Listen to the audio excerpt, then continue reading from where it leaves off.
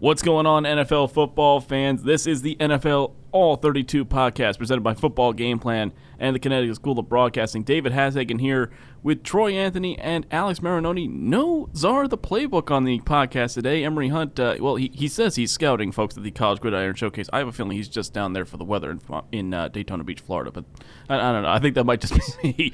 He's trying to get a tan. That's it. Exactly. With all due seriousness, though, folks, follow Emery on Twitter and follow the Football Game Plan podcast on SoundCloud and iTunes. He's got a lot of great features that are coming out of there, including your boy, Alex Michael Bandy. I did. I heard that one. That was a good one. So he's got a lot of interviews going up and a lot of small school guys that might be ending up in the NFL next season. So check that out on SoundCloud and iTunes. Just go to Football Game Plan in the podcast section and search it there. And follow Emery on Twitter for any updates from the College Gridiron Showcase and all of its scouting that will be going on over the next couple of months at FBall Game Plan on Twitter. But it's just the three of us, and it's time to talk the wild card round. And this was one of the most entertaining wild card rounds I think I can remember in a long, long time. Definitely was. I don't think there was one game that was in question. All of them were exciting, damn near to the end. Two games going to overtime. We saw the overtime rules going into effect. Some that might have to be changed. Another rule change potentially coming. We'll get there. We saw a little bit of everything. We saw two 40-year-old quarterbacks step into the limelight in two very different ways. So we got a lot to talk about, but we're going to go right in order, folks. I'm going to break these games down a little bit more than we normally do, just because there's only four of them, and, well, they were exciting from start to finish. And we'll start in time order in the AFC. Texans taking on the Bills. They say, the cliche game of two halves. This was a game of two halves. This game was being dominated by Buffalo. I mean, from start to finish, they were all over Houston. They had no answers, and then J.J. Watt got a sack. And somehow that just flipped a switch. Houston goes on a big run. They get it to overtime, and they win it 22-19 at home. They were the only home team, spoiler alert, who got a win in the wild card round. Outstanding comeback from Houston. Or did Buffalo shoot themselves in the foot? I think Buffalo shot themselves in the foot in this one. I mean, last week when we talked about keys to victory, my one key to victory for Buffalo was to stop the run. And they did that fairly well for majority of the game. But then Deshaun Watson got involved in the run. And after that, it was over. Yeah, it was almost like they took a page out of the Bills' playbook after a certain point. You saw Josh Allen in the first couple of drives, especially that one big 40-yard run on the first drive, looked like they're just going to throw everything out. Allen, they're going to run the power game with him. And then how did Deshaun Watson do? He comes right back down the field and runs a power for himself for his first touchdown of the game. It was one of those bizarre games where I call it basically New England-Alabama syndrome. If you're leading against New England or Alabama at halftime, for whatever reason, you feel you have to change because you think those adjustments are coming from the other side because they're geniuses. Buffalo outcoached themselves. Yeah. They basically said, okay, we've been successful for a half. We've dominated them in every facet of the game. Let's change everything we just did because they're going to change everything. And they shot themselves in the foot. Meanwhile, Deshaun Watson just goes off in the second half. He had a great game, 20-25. Had an outstanding game plan. And Houston, I mean, again, it was J.J. Watt, the inspirational leader. You talk about him being injured all the time. He does stuff like this. This is the difference. Yeah, and he comes back in this one. You see him wearing that huge device over his left pec and his arm. He looks like a robot out there. But no, that's exactly what it was. Bills dominated the first half. Deshaun Watson had the worst first half of his career. I believe they only had 80-something yards going into the half. Like that. And Buffalo had over 240 yards. We're talking a 3-to-1 ratio alone in the first half. And then the second half was just all the Texans. Bills couldn't do anything. Yeah, big credit, though, to the Bills' defense at the beginning. They got to Watson, and he had 7 sacks on the day. I think at least 6 of them had to come in the first half. He was rattled. He looked rattled. But he's a big-time player, man. He stepped up like he didn't just get sacked 6 times and rushed like 15 times in the first half. He just owned it in the second half and did his thing. But I agree with you. The minute I saw Josh Allen starting to take dropbacks, like 5 to 7 step dropbacks, it's not his game. And that was even me of like, just not that I've hated on Josh Allen. I'm just not a huge believer in him, but I wasn't like even more concerned with the fact that he can't handle that. It was J.J. Watt's back. Like, Yeah. Merciless is on the other side. Like, you can't just do what you're doing. Quick throws, quick outside runs, and give the ball to Devin Singletary. That man was a monster on Saturday, and they faded away from that, which was incredible because that dude had to have about 70 yards after contact of yards. Josh Allen was doing what the Baltimore Ravens do with Lamar Jackson. Right. They let him play his game, and in the first half it worked. And then the second half they got conservative and they said, no, you're a quarterback again. Drop back in the pocket, wait for wide receivers to get open, don't even think about bailing out, even though it worked for the entire first half. Just stop doing it. It makes no sense, but all credit to the Texans.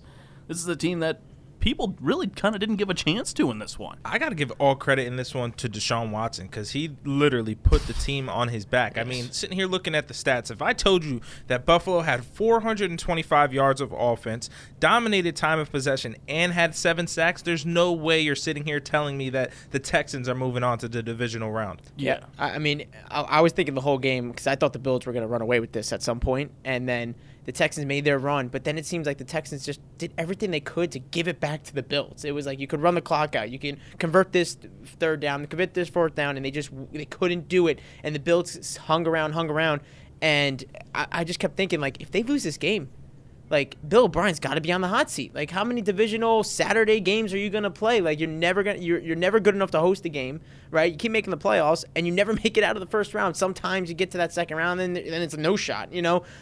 Like, if you can't, like, when are you going to just own it? And when it was 16-0, I'm like, this guy's gone. And then all of a sudden, Deshaun Watson. Yeah, exactly. Yep. You know, this is no longer, I forgot who was starting their playoff game in the past. Like, was it Matt Schaub? Matt Schaub? Yeah, okay, so it's not Schaub anymore. Or who was the Brian Hoyer? That was probably the year that if they had a quarterback that year, maybe they would have made, like, real noise. The defense had they were stacked on defense, and then Brian Hoyer throws 5 picks, I think it was in the first half. We just had a Hoyer and a Schaub reference in our podcast inside the first 10 minutes. What did we come to? It's Houston Texans playoff football, man. You got to talk history.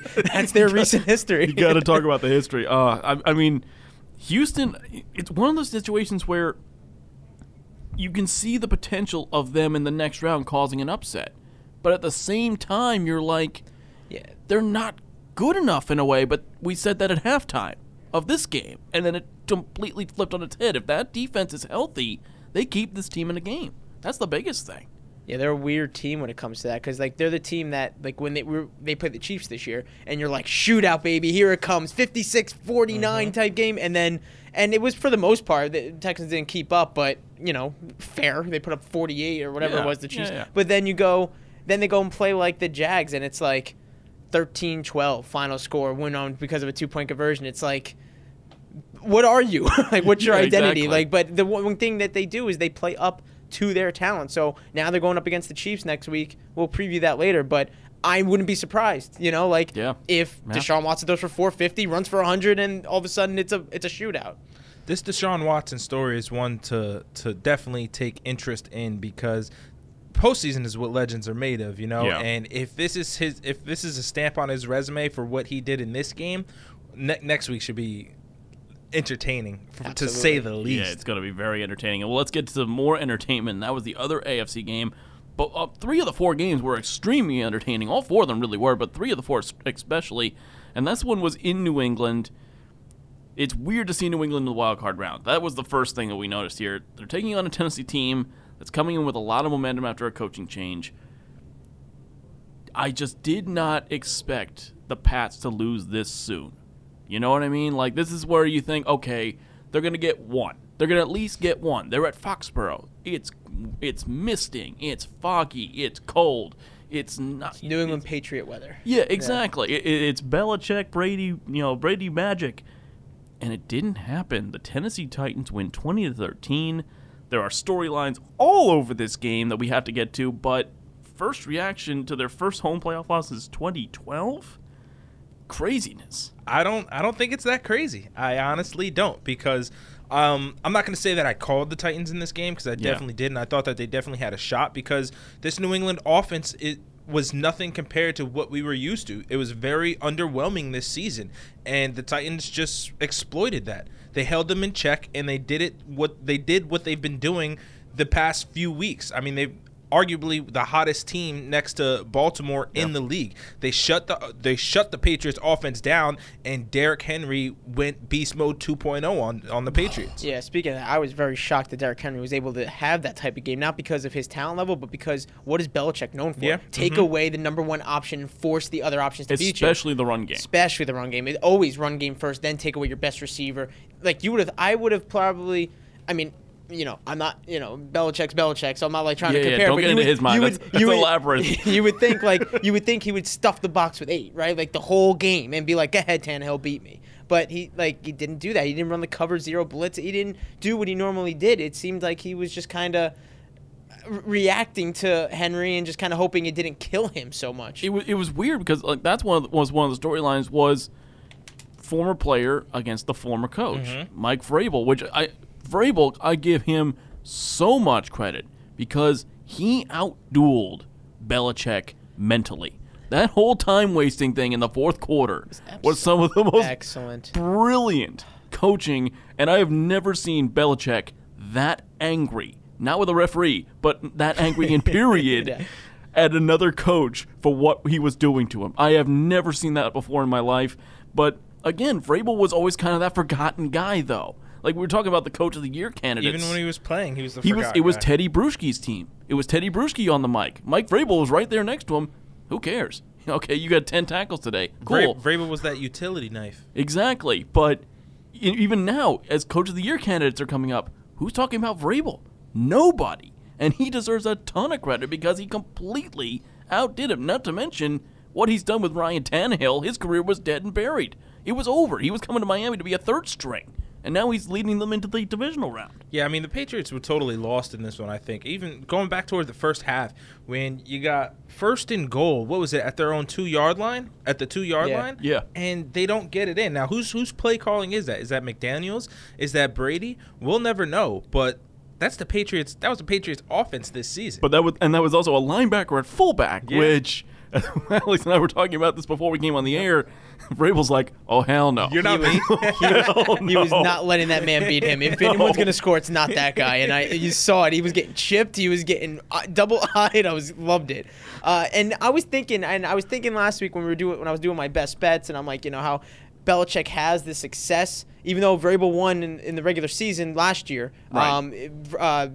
Belichick's had success against his former coaches, but I'm like, is this the first time that a former player is now coaching up against him, a guy that's played with him for as long? Because I'm thinking when he goes against these other coaches, take away Brian Flores this year and O'Brien, but before that, he's owned. He'll give up that one win maybe, but to Mangini, he gave up that. Patricia beat him last season, didn't he? Patricia, I think, got him once. But it was only once. But and it was never the case, and then Belichick would always take care of business after that. Maybe the coaches go with their mindset, this is how we're going to beat him, and then he just adjusts, Yeah. But this is the first time a player, I feel like a guy that was as a player and was a prominent player, a guy that he trusted to play both sides of the ball, was a coach up against him. And you saw, I don't think any coaches that come in are rattled at all, but Vrabel just looked like, this is my home. Like Vrabel doesn't give a damn. Yeah, he looked like this is not only am I not afraid of you, but I cannot wait for this. Like, it's just kind of and you saw that in his team. You saw it in Logan Ryan and Harmon and some of these other Patriot players ex-Patriot players that they were just like, no. Deion Lewis, he looked like he took a step back the last couple of years, and he only touched the ball a couple of times, but he looked angry, when he was running the ball. Oh yeah. The Titans are what, Patriots 2.0, are they not? With all the players, they might as well be now. Everything else. And honestly, let's think about it.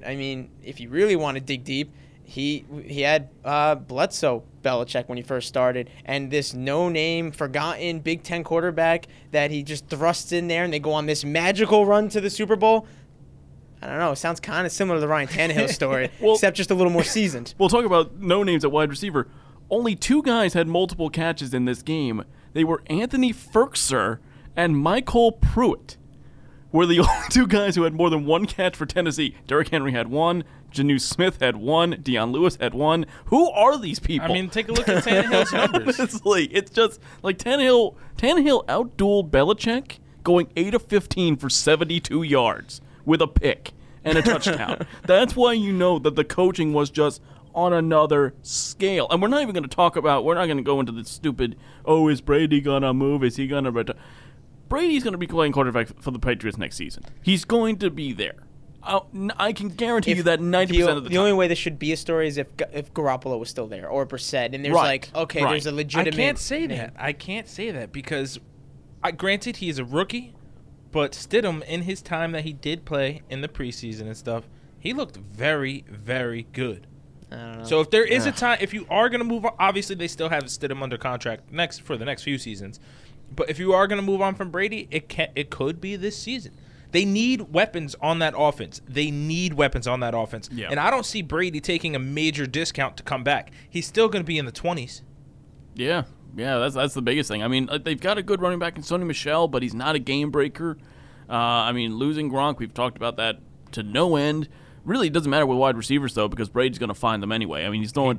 He didn't this season. And I was not as much. Granted, Edelman did have 100 catches, but Edelman is Edelman. But not when it counted in this game too. We got to talk about that with Edelman. He had a couple drops. Yep. And I was very shocked. I know he hasn't really been producing these last couple of weeks, but Mohamed Sanu, because this is a guy that played in the Super Bowl, with the Falcons, and was part of a very dynamic offense. This is a guy that you looked at as a solid number 2 wide receiver across the NFL. And this year he looked like Philip Dorsett looked more capable in this offense. Yes, he's been in the offense longer, but he's looked like the more capable receiver just from a talent standpoint. Sanu kind of looked a little lost. Yeah, but for me, I can't really put that on Sanu because when you're playing with Brady, you never know who's going to be the guy that gets it done. You never know. Brady normally has that one solid receiver that he trusts to the death of him, who right now it's Julian Edelman, and everybody else is just hit or miss consistently. Right. Yeah, I mean, because when Pat signed Amendola, no one thought Amendola was going to be the number 1. No one thought Edelman was going to be a number 1 receiver anywhere, and Brady turned him into one. Yeah. But I think that's what I'm more looking at is that you saw Amendola had the injury history. Chris Hogan, who the hell is this lacrosse player? And then all of a sudden you're like, Sanu's a legit name. This is going to be great, and then it just wasn't. It was by the way, wow. It was good for 2 games. I love how Antonio Brown's see, every team that I was rejected by is out of the playoffs or lost, and it's just shut up, dude. By the way, you do have one fun fact, though, before we move to the NFC games. The 3 quarterbacks to win in the postseason in Foxborough against Brady Belichick were recently Ryan Tannehill, before him Mark Sanchez, before him Joe Flacco. Talk about the list of elites right there. And you said it too before. When was the last time the Patriots ended with back-to-back losses? Never mind to Ryan Fitzpatrick and Ryan Tannehill in back-to-back weeks. I think the dynasty's over, man. The dynasty might, whether or not Brady stays or not, it might be done. Let's move to Sunday. Hold on. Those 3 or the 2 previous quarterbacks, didn't they make it to the AFC Championship? One won the Super Bowl. Oh no. Yeah, Flacco won the Super Bowl that year. Interesting. Hey. I think we might have someone having a hot take. And not to say anything, but it wasn't Sanchez's fault they lost that AFC Championship game either. No, it was not. Let's move. Before we talk about controversy here, let's move into the NFC and let's talk Saints-Vikings. Because nothing has ever happened that has been controversial between these 2 teams ever in the history of football. Oh, man. To say that we were skeptical of Kirk Cousins and Minnesota coming into this game would be a mild understatement, because in big moments, he doesn't step up.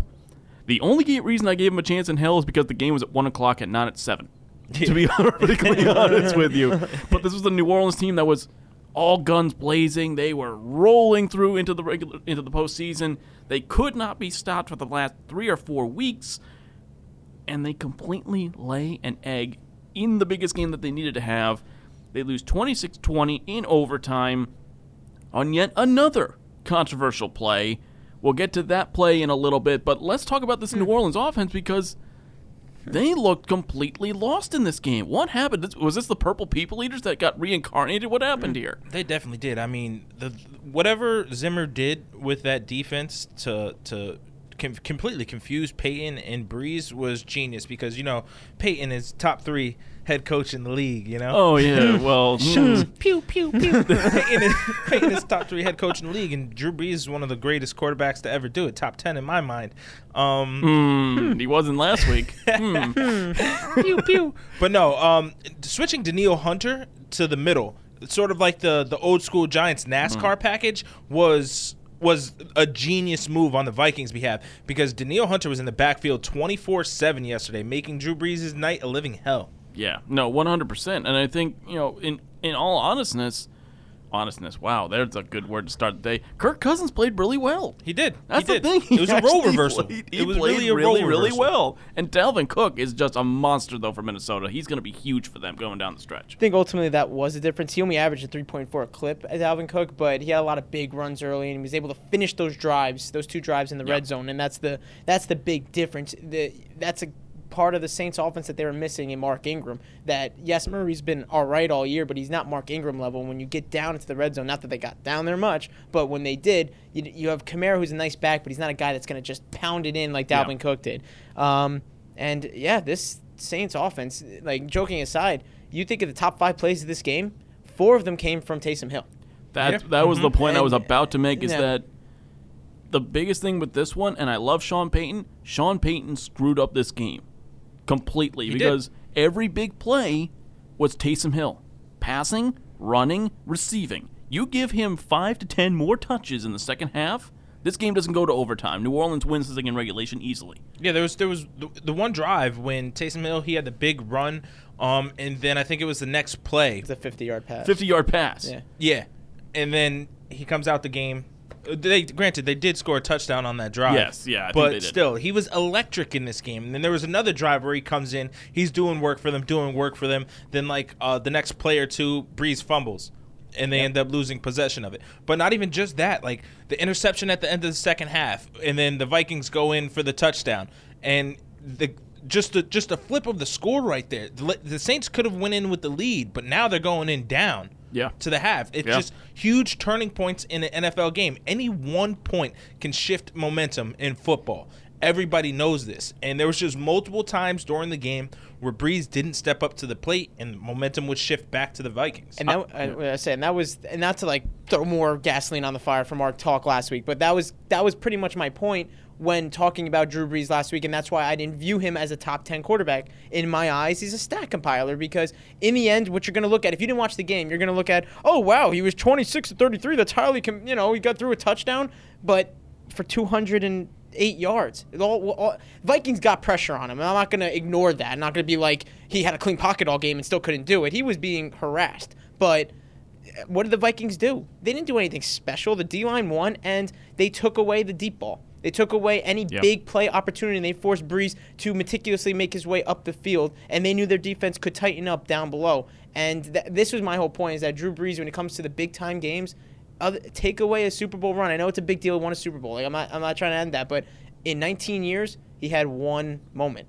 Yeah, well, I wouldn't say all of that. Yeah. I mean, if you go back to last season, he got robbed. It should have been a Patriots. Hold on. But what were we talking about last year when we were trying to say you're putting the game in the ref's hands? What were the 3 plays before that? Pass, incomplete. Pass, incomplete. Pass, incomplete. Didn't run the clock down. Sean Payton didn't care about the clock. Top 3 coach. Sean Payton's and he couldn't complete 3 passes. And then it came down to relying on the pass. Yes, blatant pass interference, but had to rely on the pass interference to move them on. I mean, that just, you don't see that. Tom Brady and Peyton Manning convert. There's a lot of things with that Drew Brees is. One thing he is not is a rusher either. That's the biggest problem with him, because I'm just looking at the stat line for Taysom Hill. He was only 1 of 1, but for 50 yards. 4 carries for 50 yards rushing, 12.5 yards a carry. Kamara was 7 for 21. Latavius Murray was 5 for 21. And then he's also getting receptions in there. And we're not even talking about Teddy Bridgewater. Yeah, the reception for a touchdown. I think Teddy Bridgewater, if he's in this game, probably makes a couple more plays in terms of running the football. You need a mobile quarterback. I think in this game when you saw, I mean, obviously you're not going to make the switch, right? You have Drew Brees starting the game. Drew Brees is a legend. You're not going to pull Tom Brady because it's inconvenient. Right. You're just going to make it work. You're going to figure it out. You're going to let the guy work. But I think you're right. Ultimately, I think if Teddy Bridgewater quarterbacks this game, he's not the mobility of Lamar Jackson or Josh Allen even, but he's quick enough in the pocket and he's got quick enough feet to make those off and make a little bit more off-schedule plays. It's the age of the improvising quarterback. You see it with Lamar Jackson. You see it with Mahomes. The quarterback that stands in the pocket gets killed. So are you saying that if Bridgewater plays this game, the Saints win? I think if Taysom Hill gets 5 more touches, they win this ball game. I don't care how. Touches. I actually agree with that. I think Hill need to be more involved after you saw what he was doing. But I think if Teddy Bridgewater quarterbacks this game the way he was quarterbacking all season, I don't know. I think that's why they play the game. I think it'd be a good game, but I think he stood a better chance against this pressure. That's where Drew Brees, you saw him struggling. Yes, a couple of them were unabated, but a couple of those plays that, he saw the pressure coming and you just saw him backpedal and just kind of spike it down to Kamara, incomplete or something like that. Teddy might step up differently because he's quicker. Maybe he does. It's that half a second speed that might be, you know what I mean? It's just those little things. And we can talk about that all day long, but then we have to also talk about the play. In overtime, pretty much a year to the day, where the New Orleans Saints got completely and utterly screwed. Utterly. Great throw. Great throw to the corner of the end zone. Great catch by Mason Rudolph. I'm not taking any of that away. Kyle Rudolph. Kyle Rudolph. Him. Whatever. Not Mason Rudolph. I'm sorry. I'm used to the Steelers in the playoffs. Kyle Rudolph. Tremendous catch. But how in the hell, after all that's happened, especially with the Saints, do you not even review it? There was no review of the play, even though it's a scoring play, and there's all the reviews come from the booth. How in the world do you not even look? Act like you care before you screw the Saints over again. See, this is a tough one because do I think it was PI? No, I don't. When it's all said and done. You're both wrong then. I don't think it was. You can't call that.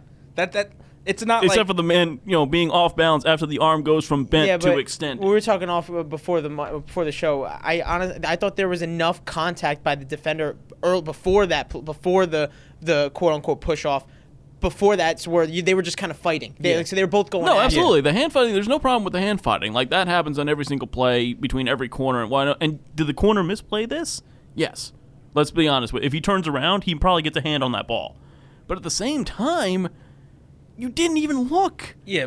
And then for Riveron to say that, this is, it's been consistent with how we've looked at it all year. Nothing you've done is consistent, Riveron. You're a joke. Everybody complaining that they didn't even look at it. We don't know that they didn't look at it because they didn't sit there and hold everybody off for 2 minutes while they said that we're looking at it. But how many times is there a touchdown that's in question? You're like, are they going to look at that? Are they going to look at that? And they're like, okay, go ahead and kick the field goal. Ever since pass interference was involved in replay. No, but what I'm saying is just because they don't stop the clock, just because they don't tell everybody to hold off for 2 or 3 minutes, fair. doesn't mean that they didn't take a second look at it. Yeah, maybe we don't know that they didn't look at it a couple of times. There's no question. There's no question there's a touchdown. There's no question that he comes down with the ball 2 feet in bounds. He has possession. Score is not the question here. But now that a year removed from when you made pass interference a reviewable play, and the coaches can't do anything in overtime, which is still a stupid rule. That'll probably be the next thing that changes due to this. Yeah. How the hell do you not even look at that? But that's what I'm saying. We don't know that they didn't look at it. I think they definitely looked at it a couple of times, but in the end what Dave's saying is that they ultimately decided that it's not enough to put it under review and have it be up for they should have been to the point where the ref stopped the celebrating and said this play is under review and for potential pass interference. Even if they didn't change it, then that's a whole different discussion. Then you're at least saying, all right, maybe late in the game they're not going to call that or something like that. I personally, like I said, I didn't agree that I didn't think it was pass interference, but it was kind of in between to the point where if they did call pass interference, I would also see why they called pass interference. Yeah, so I agree. Because that thought is there and there's that topic of debate, they should have debated it in New York and on the field and said, let's at least review it, and I agree with that, Dave. That's the whole reason they made this, and then the whole thing was we're going to review it under 2 minutes. Especially in the same place where you screwed them over last time. You made this rule because of a play that you screwed them over on, and then you don't enforce the rule. That is the craziest thing. I mean, just for your own personal safety, at least say, hey, we're going to look at this thing. At least as a ref, I want to get out to my car in the parking lot at night without being in fear. It's already New Orleans. I want to make sure I get back out of there. But Kirk Cousins, yes, we did like that. I will say that. Fantastic game from him. Honestly, I forgot who was doing the game, but whoever said it, was it Aikman maybe? I forgot who was doing the game. Said that throw to Thielen down to the 2. That was a bomb. And he was like, that's the greatest throw in Kirk Cousins' career. I agree. I don't care what he did. I don't care if he didn't win the Big Ten, but any throw ever, that was the best freaking throw of his career, considering the moment and just everything. That was hit. And he was and he was getting drilled on the play, right? And so, exactly. And that moves us perfectly on almost to the last game here in the NFC, and talk about guys getting their moment. Seahawks taking on the Eagles. This was supposed to be the moment for Carson Wentz. He drove the team to the through the regular season in 2017, gets hurt with a week or so left, and doesn't get to take his team to the playoffs, which is ironic because the same thing happened to him at North Dakota State, which is really, really ironic. He gets hurt before the championship game and doesn't get to play in that championship game. He then gets hurt in the middle of the game, so we have frickin' McCown comes in for his first ever playoff game. He tried his hardest in this ball game. I got to give him all the credit in the world, and you can see the post-game interview, which has gone viral, where he's getting all choked up at 40 years old. Fantastic job by him, but wasn't enough. Seattle wins the pretty much the battle of the walking wounded, 17-9. Seattle moves on. This one was an interesting one because I think it's part Russell Wilson coming up nicely, but you saw there was a lot of holes like we've seen in Seattle all season long. Mm-hmm. I think there was a lot of mismanagement by the Philadelphia coaching staff, especially in that fourth quarter, where you're going for it twice on fourth down when you have a chance to kick a field goal and take the pressure off. There's a lot of storylines here, and none of them are good. And I think the biggest one is we discovered no matter how many injuries you have, you get an injury to your quarterback, and you can't operate. Now that's what happened to Philadelphia. Seattle escaped with one in this game. I mean, if Wentz doesn't go down, who knows what happens? But the fact that Wentz did go down and the Eagles are sitting there damn near the whole game with McCown at quarterback, and you can only pull out the victory 17-9, they're going to have to do some double looking at their plays, double looking at everything, because when they walk into Lambeau next week, that's not going to fly. I mean, Marshawn Lynch, I know all the hype is there in beast mode, and he had a touchdown where he dragged 3 guys into the end zone. He's completely ineffective right now. You can tell he's been on the couch for a year, not in game shape. He had 6 carries for 7 yards. Like, I'm sorry. Like, I get it. He's a legend. I get he's a character.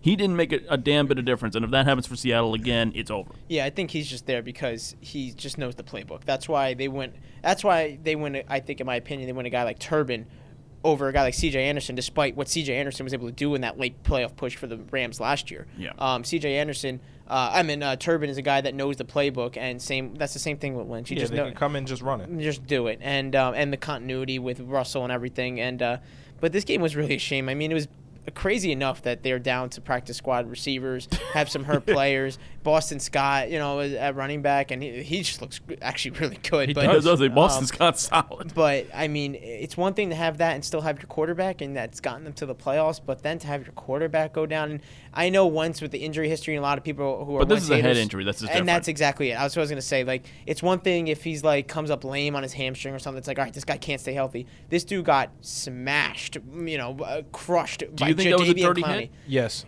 I don't know. Maybe not dirty, but it should have been flagged. It should have been flagged. Yeah, I agree with that. I don't think Clowney's intentions were to knock him out of the game, but no. I think he was just trying to make a play, Clowney, and I think that helmet to helmet like that and driving it to the ground, we've seen much lighter calls against quarterbacks, so that was kind of weird. Yeah, and you had Zach Ertz was out there with a flak jacket on that was made him look like he had a 15-inch bigger waist. Yeah. All credit to Dallas Goedert. He had a great game. He stepped up nicely. He's going to be a good player for them for a long time. Miles Sanders had a good game. And again, shout out to Josh McCown to come off the bench in a playoff game, your first ever at age 40, and go 18 of 24. Yeah, he didn't score a touchdown, but he still kept them in this ball game. But the last quarter was a complete mismanagement by the Philadelphia Eagles, though. Why do you not take the points and take some of the pressure off your offense? They could have had 2 field goals there, and you're within another field goal of winning. Or 2 points, yeah. I agree completely, because if it was Wentz, I would get it. Like, you're going to go for it. You're at your home, go get it. But with McCown there, McCown did his job. McCown's job was not turn the ball over, keep the team afloat, get you into scoring position. He did it twice. And McCown played a hell of a game. We saw him do this with Chicago years back when he had to come in for Jay Cutler, and he kept them afloat and kept them up. And unfortunately, they were treating him like the starting quarterback rather than treating him like the backup, and they had opportunities to score there, and they didn't. But same thing here. Kick those field goals. It's now 17-15. And if your defense makes a play, you're going to have to rely on your defense. They're the only people that have health on the team. You make a play again, you have a shot winning it with a field goal or something in those lines. So I agree with you. They should have just taken the points when they could have with McCown at quarterback. With Wentz, I would have done the same thing. I would have went for it. And I think the biggest thing, too, I mean, we talk about Russell Wilson. I think it's pretty obvious that he's not going to win the MVP. Without him, they don't win this ball game. Even with him, they all don't the make the injuries. playoffs. Yeah, I mean, without a doubt. 18 of 30, 325. DK Metcalf played out of his mind. Yes, he did. In this ball game. But Russell Wilson was the only guy running the football for Seattle that had more than 2 yards to carry. He had that one, what was it, third and 15 later on in the game where he had, what was it, like an 18 to 20-yard run? That went up the middle? Yeah, that was nice. So, I mean, Russell Wilson, fair play. If he's going to be number 2, he's a deserving number 2 in the MVP race because he's right there. Now the question is, can he do it in a very, very hostile, potentially very, very frigid conditions in Green Bay? And we'll talk about that. He's done it before. He has done it before, so that's the biggest question here. But speaking of Green Bay, before we get into the divisional round, we got to talk about the former hitman in Green Bay, Mike McCarthy. The coaching carousel has been spinning. We've already talked about Washington hiring Ron Rivera, and we're going to mention them a little bit in a second here because they're taking a very interesting step that they've announced in the next couple of days. But this has happened just about an hour or so ago. Dallas has their man. Mike McCarthy has been hired as the full-time head coach of the Dallas Cowboys. This is a very huge deal. This is a proven head coach. Not a small personality as Jason Garrett, though, which makes it very interesting that they would go this route, Jerry Jones. But what do we think about this hire? What do we think about this for Dallas? Is this the right move? Or is Jerry Jones? Do you think Jerry Jones has finally figured out, okay, we got to spend a little bit of money to get some wins? I'm more surprised that McCarthy would take this job. Not that Jones would hire McCarthy. Because you know what you're getting when you're working under Jerry Jones. And we know how McCarthy left the building in Green Bay with all he's the beef. He's not quiet. With all the beef that he had with Aaron Rodgers, the disconnect. And now he's coming into this Dallas situation where Jerry Jones is anything but quiet. He's the only owner who holds post-game press conferences, for Christ's sake. I mean, do I like this hire for Dallas? Yes and no. Great experienced head coach. Has a lot under his resume. But my question is, what are they going to do defensively? I would have liked it more if they would hire a defensive head coach because their offense is ready to win now. Yeah. It's made ready right now to go out, get dubs, and make you to the postseason. But defensively is where their issue is. So now that McCarthy is the head coach, they have to make a huge splash at DC. And I wonder if they're going to let him keep that, make that decision on his own, because it's one thing that I've seen a lot of people talking about this, and actually Emery came up with a good point as well. I'll bring it up as soon as I find it, but I think he's the right guy to coach this offense. He's finally going to let these weapons be used. I mean, Alex, what do you think about this? Because I think offensively, I think they got the perfect match for this group. Yeah, I first of all love the hire, and I don't think Mike McCarthy takes the job without the understanding of Jerry Jones, that to tell Jerry Jones, like, I understand you own the team, but this is my team on the field. This is how I'm gonna run business. Yes, you're the GM too, but this is my team. And I think why I like the McCarthy hire so much is because he's gonna bring a presence in that locker room of I've done it before, I've won, and you're gonna do it this way, my way. I think with Jason Garrett, it was like, I don't know, obviously no one knows because we're not in it, but he just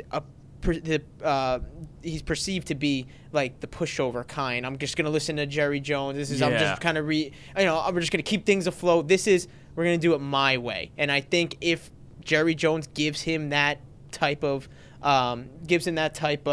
control, I believe that this is the best hire because I do think he will utilize the offense.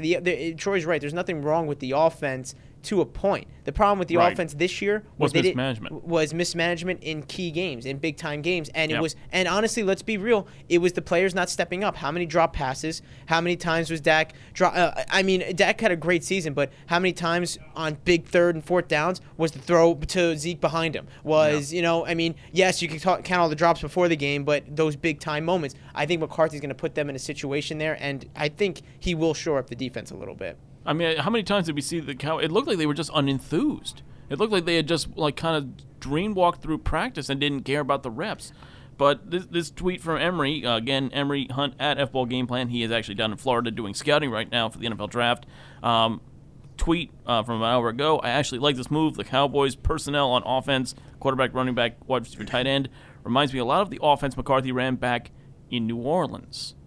Not his Green Bay days, but the New Orleans days, which you think about it, there's a lot of weapons here, but you're right about the defensive side of this equation because defensively they got better in the second half of the season, but the first they have still got a lot of holes, and that's probably what they're going to draft. The question is he have the right defensive coordinator? It'll be interesting to see who they bring in as the DC to manage this group because clearly they have to just clean house everywhere.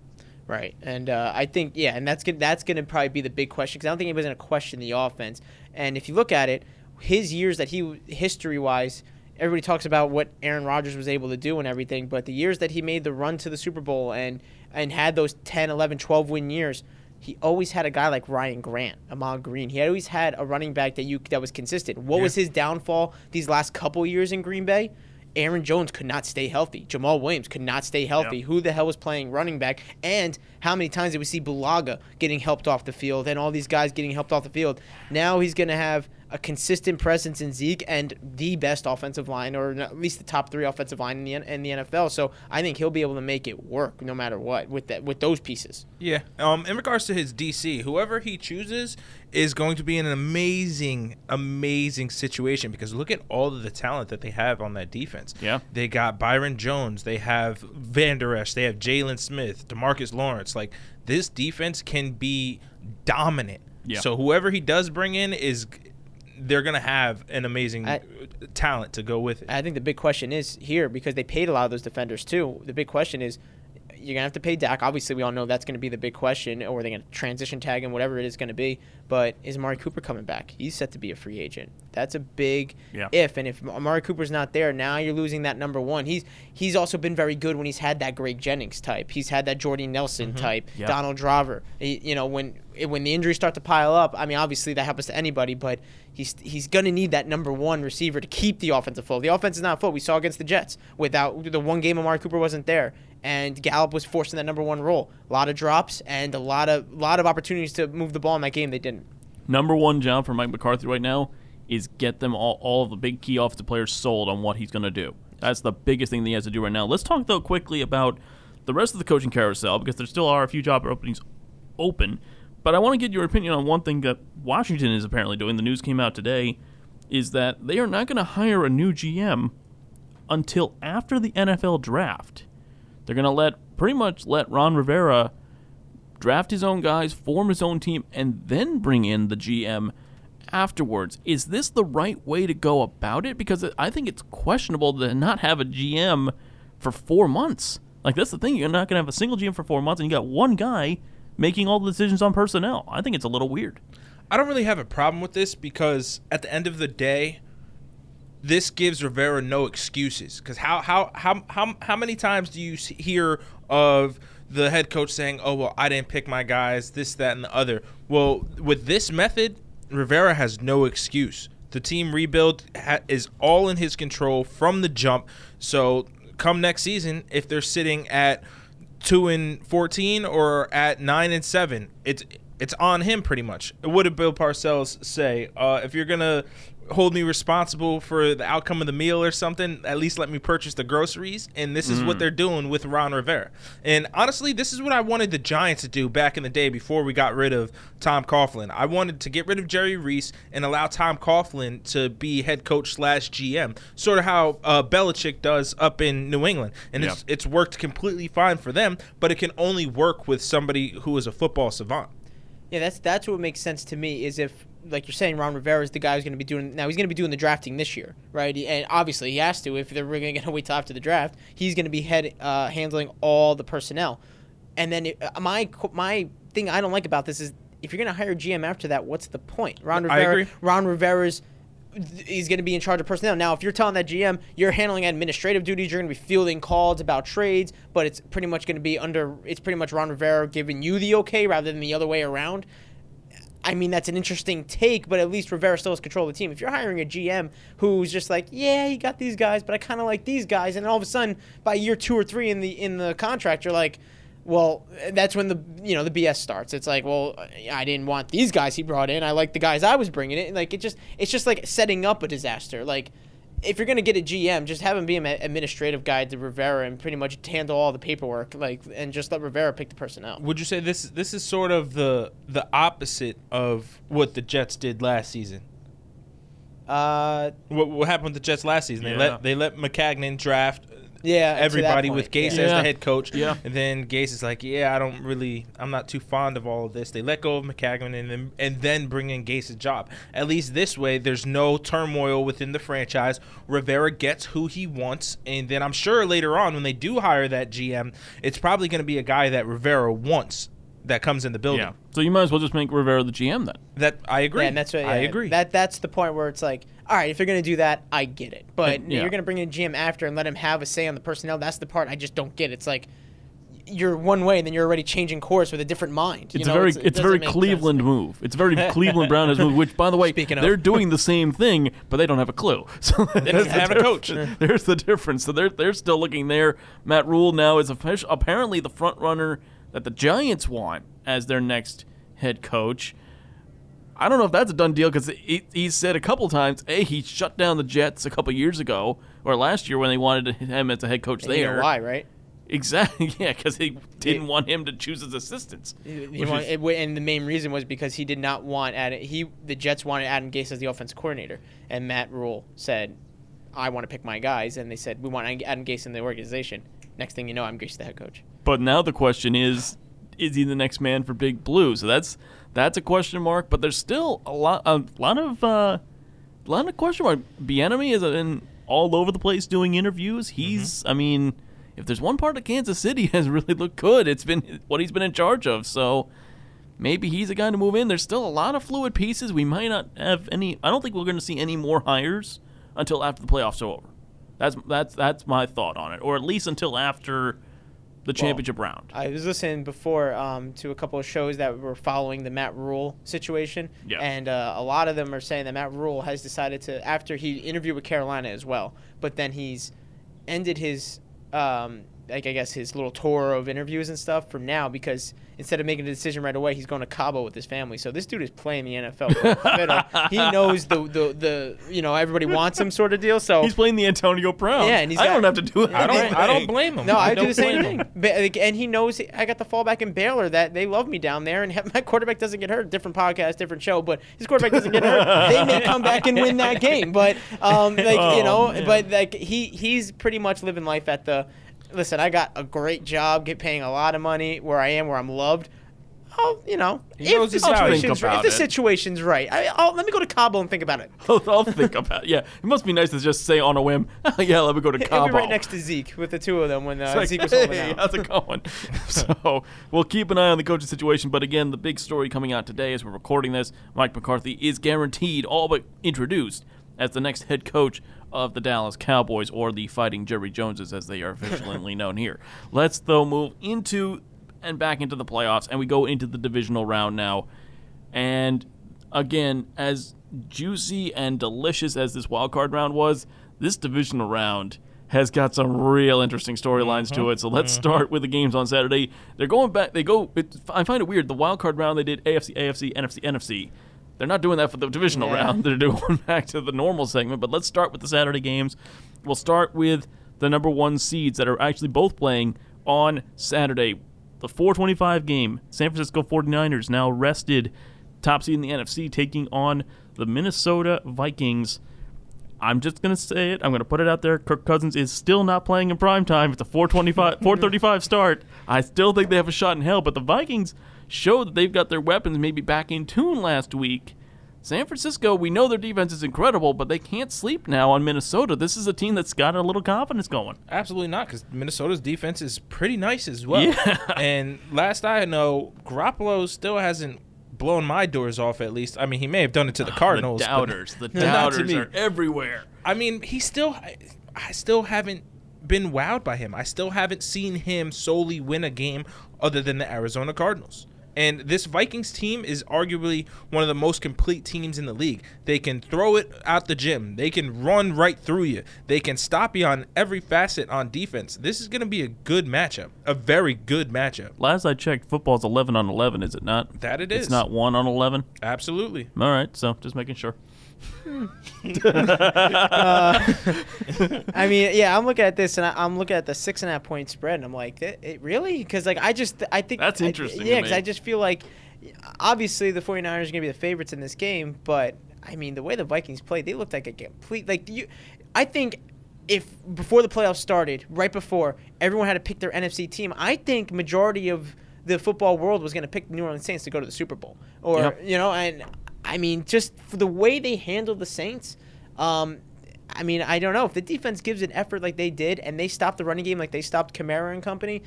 I mean, you're going to be forced to have Jimmy G beat you, and the way Rhodes and company were playing out there in the secondary, Sendejo and everybody were letting these receivers breathe.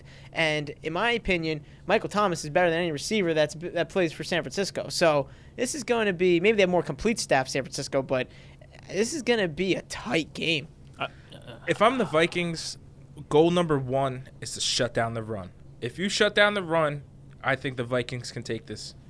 The one X factor that I see from San Francisco that New Orleans did not have on offense, tight end play.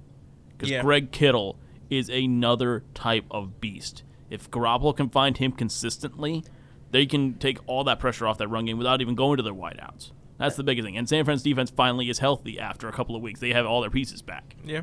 Yeah, that's a good point. Yeah, they haven't had to face a player like Kittle last week. Yes, Thomas is there, and Rhodes and company, they kind of took turns stepping up on him, but Kittle is a different animal because now you're forcing your linebackers and your safeties to play coverage and make big-time plays on a big-time player. And it's one of the few times where a linebacker is going to be out-muscled by a guy. Yeah. Like linebackers against a wideout, they don't have the speed and they don't have the height, but they can out-muscle the wide receiver. They can out-muscle a running back for the most part.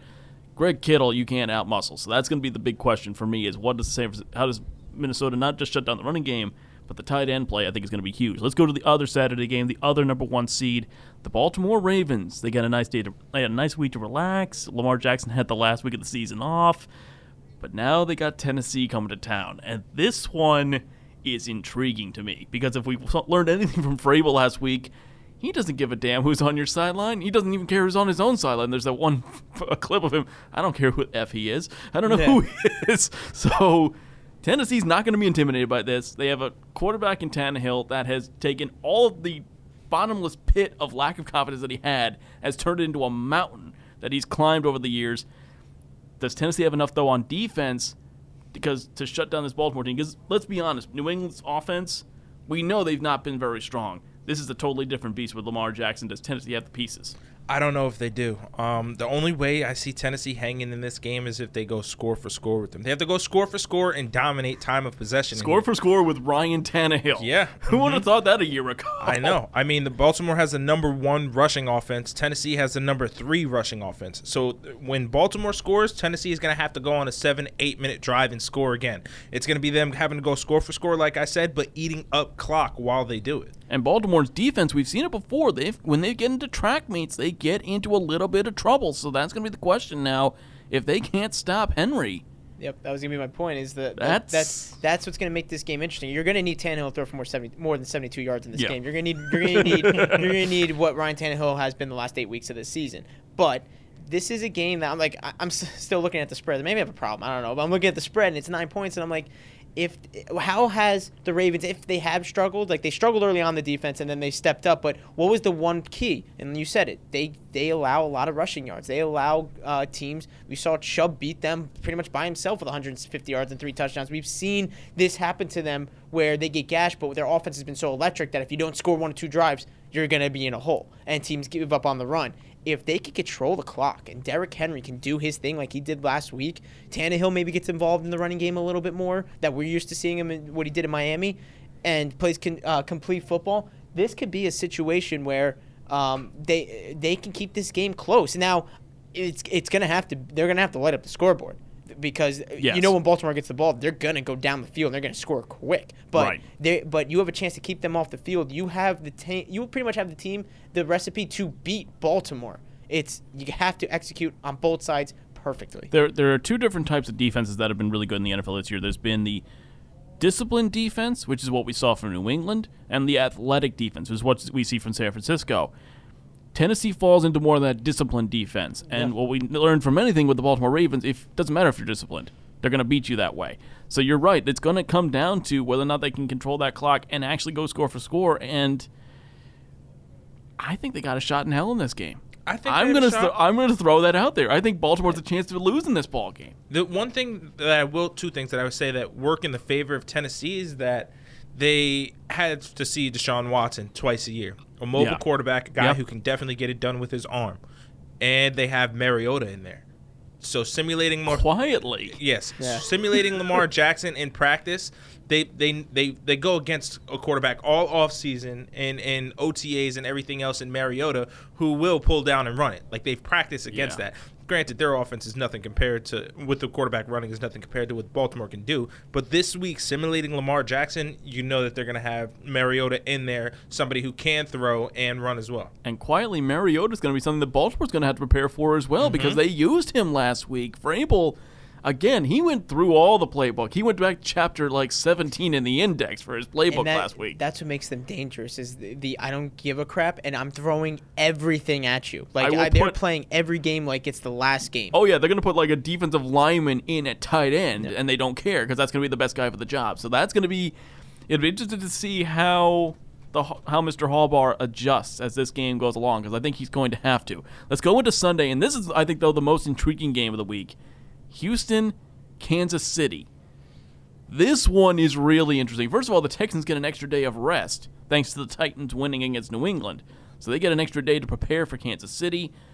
You know what Mahomes has been able to do? We've seen the Chiefs' defense, though, step up, which we haven't seen the last couple of years. That's going to be the key for them.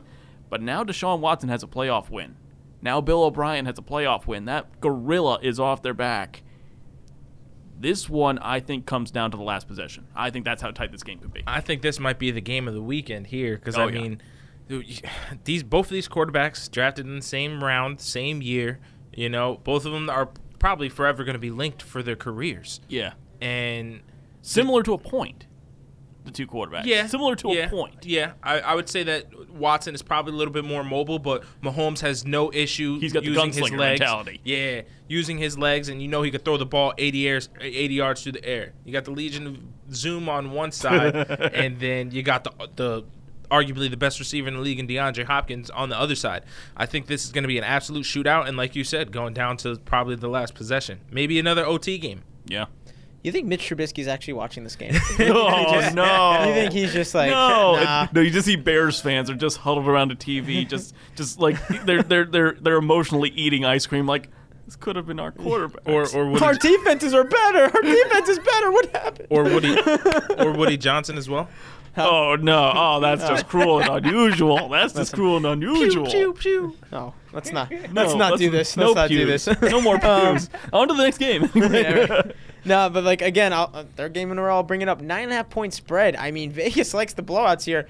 I think Houston has, if anything, they're the team. I think it happened maybe once this year they got blown out. For the most part, it doesn't matter who they play. They're going to keep up, and they're going to play this game. I understand they got the week off, Kansas City. I understand that they're pretty much fully healthy. Damian Williams, in my opinion, is the best back for that team, and he's healthy again. And you saw the difference. It looked like old Kansas City those last couple of weeks. The defense has played better, but Deshaun Watson has that it factor. And yeah. I think they saw a better defense in Buffalo and was able to handle the noise and was able to do their job. And if they had played a better first half, it could have really they could have really put Buffalo away early on, but they got outplayed. If they could come out and play four full quarters against the Chiefs, this will be the shootout we all wanted to see. And honestly, in my opinion, it comes down to what quarterback has the ball at the end.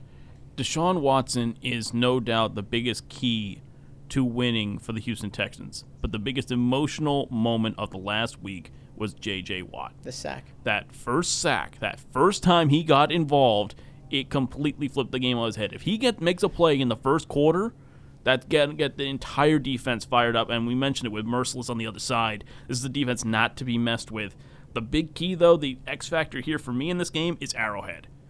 You're talking about one of the most intimidating places to play that's not a dome in the NFL. This is going to be and you don't know what the weather could be. It could be 70 degrees. It could be snowing. You don't know what's going to happen in Kansas City. This is going to be a bizarre game for an indoor team going outdoors. I got to represent the SAR over here. It doesn't matter who's home or away. It doesn't matter who's home or away. Everybody comes to play. 3 of 4 away teams won last week, and honestly, you can make the argument with the bad blindside call on Buffalo. True. 4 road teams could have won last week. True. That's definitely a good point. And to throw out another Emeryism, size is not a skill. We're seeing that with Deshaun Watson. Who needs a 6'6" quarterback out of, I don't know, Clemson? Moving on to the final game here. I do. I could use that. No. The last game here on Sunday, Lambeau Field, Seahawks taking on the Packers. Again, this is very similar to the Seahawks-Eagles matchup where both teams have so many holes that you could see easily. You don't have to be an expert. Can I interrupt you for 1 second? Sure. There is breaking news. There is breaking news. I know it's playoff and this has nothing to do with the playoffs, but it is breaking, and I want to catch it after. Tua has announced he is entering the NFL draft. He's coming to Miami, folks. He's coming to Miami. We'll see what happens. Poor Fitzpatrick's last game as a Dolphins going to be beating the Patriots in Foxborough. Poor guy. Screwed again. Sorry. But continue on with the non-nonsense. It's not Fitzpatrick. Yes, exactly. But you talk about two teams that have so many holes that you don't need to be an expert to see on both sides of the ball, and yet they somehow still win. So now the question is, how in the world, because Seattle has to move the ball better, but you could say the same thing about Green Bay. Their offense has not been ecstatic either. Defensively, both of these teams are relatively solid. I love the fact that Houston and Kansas City and Seattle and Green Bay are both on the same day. Because it's the antithesis of each other. Both on the same day. Yeah. I mean, this matchup, the Seahawks and the Packers, you got Rodgers, who can single-handedly win the game. Russell Wilson, who can single-handedly win the game. This is going to be I can't wait for this one. I really can't, because like you said, you got two teams who you don't know which offense is going to show up that day. They can kill it with the run. They can kill it with the pass. Defenses step up when they want. Yeah. You don't know what's going to happen in this matchup. Like, you can't. What's the spread on this one, Alex? No, I'll tell you right now. It's -4, Green Bay. Green Bay -4. I'm taking Seattle on that. If Green Bay win, the winner of this game is going to win by 3 points. Yeah, honestly, this may come down to a field goal game, and that's where I will give the credit or the advantage to Green Bay with Crosby over Myers. Myers has been a good kicker for them, and it was great for the Jets last year making the Pro Bowl, but he's still not as consistent, and kicking up in Lambeau is a big deal, I think. But I think in the end, it ultimately comes down to a 3-point game. You can't build this up anymore with the way these two quarterbacks handle their offenses, especially Russell Wilson, because it seems like every week he's pulling out some sort of trick in order to figure, how did he do that? How did they win this game? And I feel like that's going to be one of those situations where we're going to, at the end of this day, not saying they might win the game, but at the end of the day, you're going to be like, how did Russell keep this close? How did Russell do this? How did Russell do this? And, it is Aaron Rodgers, and it is home, in Lambeau, but it's just going to be a great, great game, and I actually don't have a pick for this game. From a betting standpoint, I'm not touching this game, but I have no idea what to expect except just like the two best quarterbacks going at it. Little story time real quick. When I was a little kid, I went to see an independent baseball game in Newark. I saw the Newark Bears play, and Ricky Henderson was on the team at that time. End of his career, he was 46, 47, end of his era.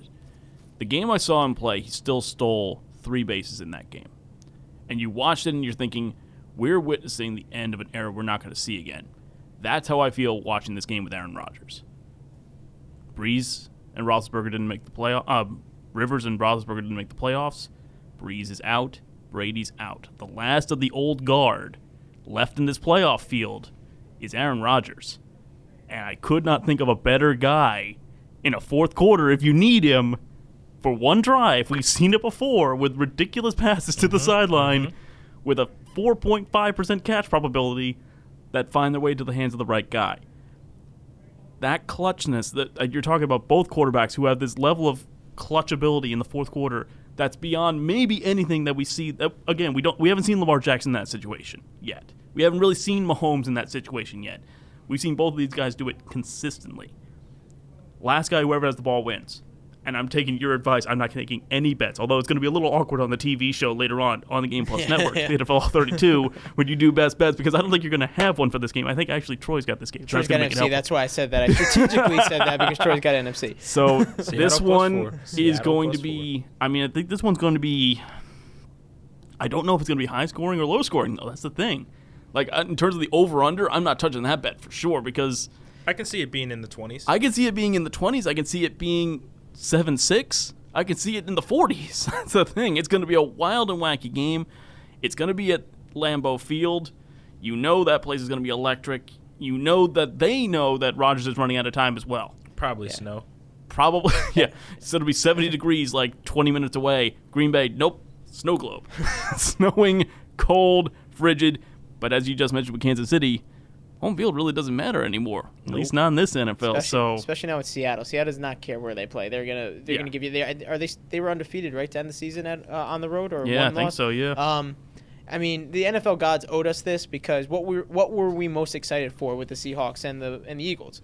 We were excited about the two most clutch this year quarterbacks in the fourth quarter, going at it in the fourth quarter. Who's going to have the upper hand? They owed us this with having Russell Wilson and Aaron Rodgers facing off against each other. They're pretty much, like we said a couple episodes ago, they're right now probably your prime elite right now. Rodgers towards the back end of that, Russell pretty much entering that or in that. And then you've got like the Mahomes, Watson, right? Like they're the next up and coming, two, right? Jackson, And Lamar Jackson. You have those 2-3 that are right there. So the fact that we're getting on the same day, both of those paired off against each other, that's freaking awesome. So it's going to be, I mean, to say that the wild card weekend was entertaining is an understatement. To say that this upcoming divisional round might be one of the most entertaining, one of the best we've ever seen is unthinkable, but I think we're heading that direction. I just don't want to throw a quick stat out there, backtracking just a little bit to my Vikings point. The last 3 teams to lose a fumble on an opening drive of a playoff game all won the Super Bowl. Get out of here. That's an ESPN random ass stat. The Eagles in 2017. Thank you, Elias Sports Bureau. Yeah, I like this one, though. The Eagles in 2017, the Seahawks in 2013, and the Ravens in 2012. All fumbled on their opening drive of the postseason, all won the Super Bowl. So are you willing to say on the NFL All 32 podcast, Kirk Cousins is going to be a Super Bowl victor champion? If Kirk Cousins goes through Garoppolo, then knocks off either Rodgers or Wilson before knocking off Lamar Jackson or Mahomes, this will be the greatest underdog story of all time. So are you calling that the Ravens or the Chiefs are making it to the Super Bowl? You know what the ultimate prop bet is? You know what the ultimate prop bet is? Titans, Minnesota. Kirk Cousins versus Ryan Tannehill. If you took that last week, I'm sure the odds are like plus like 2,000 something, maybe probably more than only that. 2,000. I was thinking like 20,000 probably. That'll be that's the hot take. If that happens, we know the world is ending. We know the world is ending if we get a Tannehill versus freaking it's just mind blowing. Anyway, folks, that's gonna do it for the NFL All 32 podcast. I think Emery will be back next week, so we'll get to. I'm sure he'll have a few points of contention, similar to Stephen A. The blasphemy that has come out of your mouths. But he should be back with us next week to preview the championship round. We're already talking about the championship round. The divisional round will be broken down. For Troy Anthony, Alex Marinoni, I've been David Hassagen. Enjoy the divisional round, and thanks for listening in.